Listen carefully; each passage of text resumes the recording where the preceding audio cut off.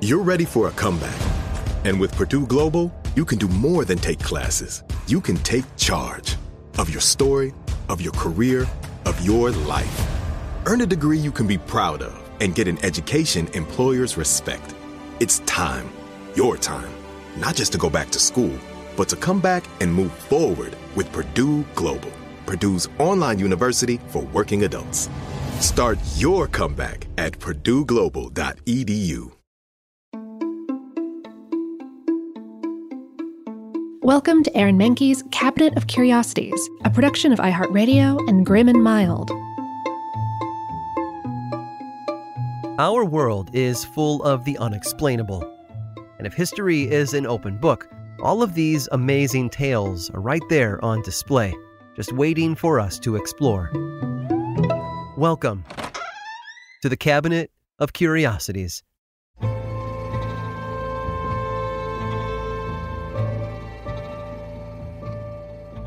Becoming a published author is a common dream not everyone can achieve. It takes hard work, determination, and a healthy dose of luck. For many writers, a little friendly help can go a long way, even if it comes from the strangest of places. Pearl was born in Mound City, Illinois in 1833, but her family packed up and moved to Texas before she was a year old. Pearl was not someone who enjoyed school. She almost never picked up a book, and when her classwork got to be too tough, she shut down completely and just stayed home. Pearl also lacked direction. She wanted to sing for a living and didn't care about much else. Her parents moved again when she was 14, this time to St. Louis, Missouri, and Pearl started to take her dream a little more seriously. School was a non-starter for her, but she dove headfirst into piano and voice lessons. And it seems she had a talent for both. A career in music seemed like a viable future for her, so when she got a little older, she moved back to Illinois for more advanced vocal training. From there, she got a job working at a music company to make ends meet. At 24, Pearl met a man named John Howard Curran, and the two soon got married. Neither of them were big readers, but they enjoyed the occasional game of cards and lived a happy life together.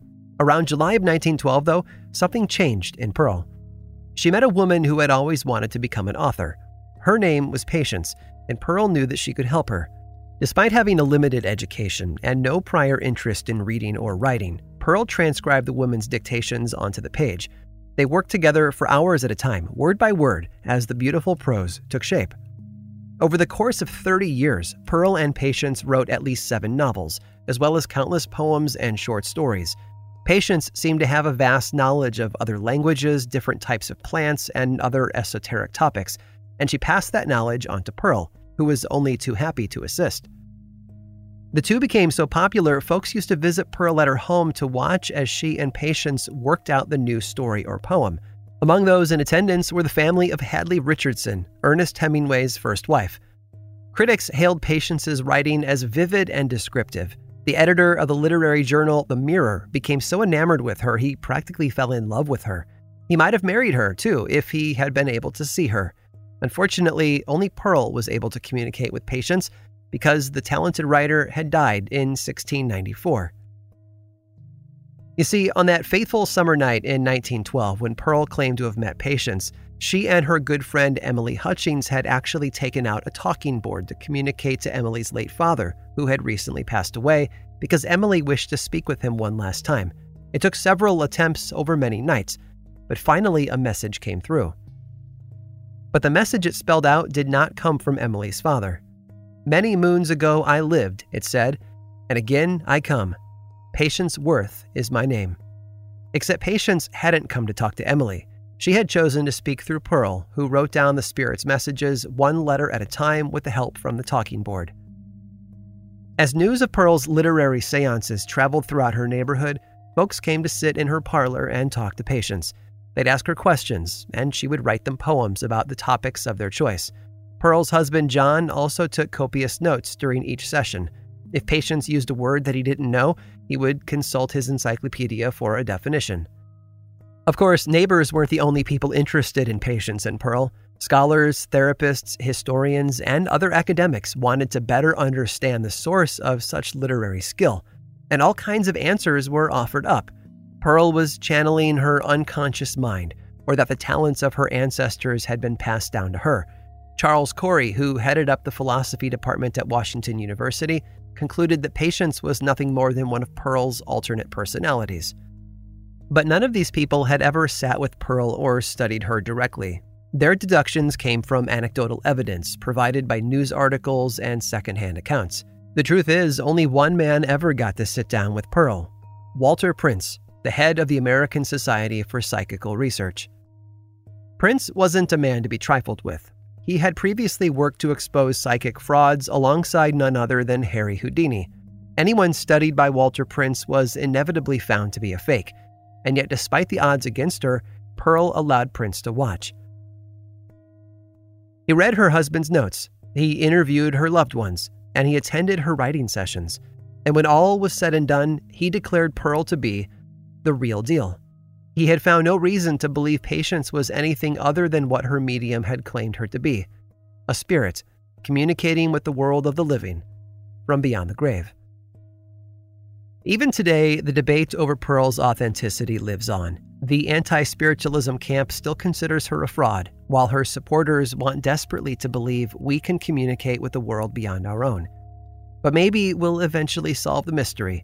After all, we have news articles, psychological analysis, and her husband's own notes from all her sessions. Perhaps someday we'll be able to piece the truth together. All it might take is a little patience.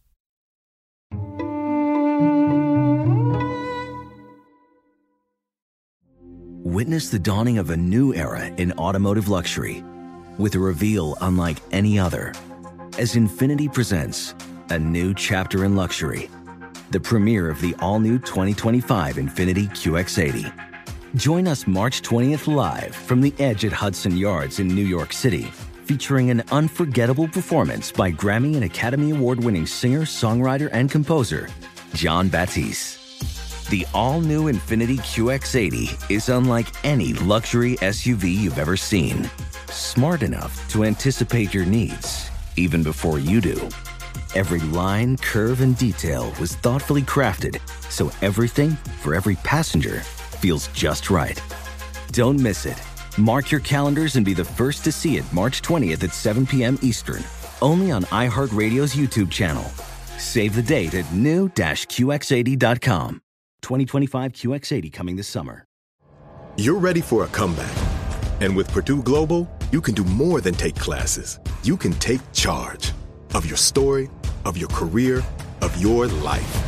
Earn a degree you can be proud of and get an education employers respect. It's time, your time, not just to go back to school, but to come back and move forward with Purdue Global, Purdue's online university for working adults.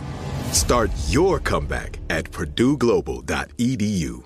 Okay, quick math. The less your business spends on operations, on multiple systems, on delivering your product or service, the more margin you have and the more money you keep. Obvious.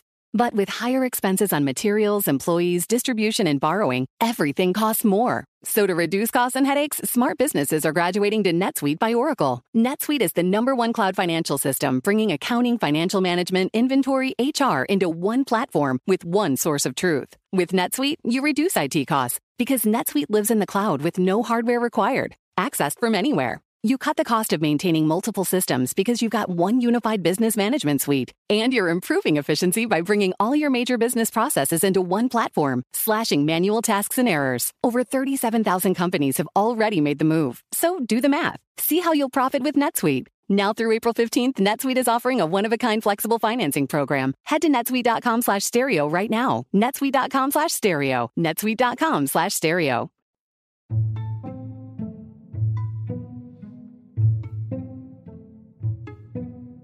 Beneath the ocean's calm surface lives a world brimming with life. From majestic blue whales to fearsome great white sharks, there exists a delicate and rich ecosystem of animals and plants unlike anything on land. Over the millennia, that life has evolved and adapted to survive a changing ocean landscape, but there are still traces of its history out there, and we might have come face to face with that history in 1977. The Tsuyu Maru was a Japanese fishing trawler sailing just off the coast of New Zealand. On April 25th, it picked up a large, unidentified carcass that was pale and decomposing. It had been discovered about 900 feet down, much deeper than a creature of that size should have been. None of the men on the boat could figure out what it was, but rather than keep the dead animal and contaminate the fish they'd already caught, Captain Akira Tanaka told his crew to toss it back into the ocean. As they were swinging the crane over the deck, the rope slipped and the carcass landed at their feet. Surprised by what he saw, one of the men on board who had studied oceanography pulled out his camera and started snapping. He took photos of the creature and recorded its measurements as well. He even sketched out what he had witnessed, but his drawings invited a lot more questions than answers. The carcass had weighed almost 4,000 pounds and measured roughly 32 feet long. There had been 4 large fins on its side, a neck of about 5 feet long, and a 6.5-foot long tail. Its internal organs had all been eaten out or rotted away, but there was still skin on its bones. They dubbed their discovery Nessie, based on its resemblance to Scotland's famous Loch Ness Monster, and then they tossed it overboard. The photographer later hitched a ride on another boat and returned to Japan. As soon as he stepped foot on dry land, he used the fishing company's darkroom to develop his photos. He showed his findings to the owner of the company, who then outsourced analysis to local biologists. The photos weren't enough for any of them to identify it conclusively, but they had their ideas. A press conference was held by company executives to let the world know about their discovery. As a result, more scientists came forward with answers of their own. Ove Persson, a scientist from Sweden, determined that what the crew had found was nothing more than a dead basking shark. It might have been bigger than most others, but it wasn't anything unusual. According to an article in New Scientist magazine, further analysis of the evidence seemed to confirm their assumptions. When a basking shark decomposed, its lower jaw and fins were the first to go. What got left behind looked like a very long neck with a head on top. But not everyone agreed. 2 Japanese professors had a much different interpretation of the evidence. To them, the animal in the photographs from the ship looked nothing like a shark, decomposing or otherwise. There were 4 well-defined fins, a long neck, and a long tail. And the anatomical drawings seemed to corroborate that belief. Although no skin or tissue samples were taken, the pictures clearly showed evidence of red flesh and large nostrils on the front of its drooping head. Also, this carcass had been found floating 30 miles off the coast. Most dead sharks typically washed ashore before decomposing. The ones that didn't had never been found as deep as 900 feet under the ocean. The professors concluded that what they were really dealing with was a creature no one had ever laid eyes on, because it had gone extinct millions of years before. They believed, as crazy as it might sound, that the carcass dredged from the depths of the ocean wasn't a basking shark at all, but a prehistoric creature from the Mesozoic era. A plesiosaur. I hope you've enjoyed today's guided tour of the Cabinet of Curiosities. Subscribe for free on Apple Podcasts or learn more about the show by visiting curiositiespodcast.com. This show was created by me, Aaron Mahnke, in partnership with How Stuff Works. I make another award-winning show called Lore, which is a podcast, book series, and television show, and you can learn all about it over at theworldoflore.com. And until next time, stay curious.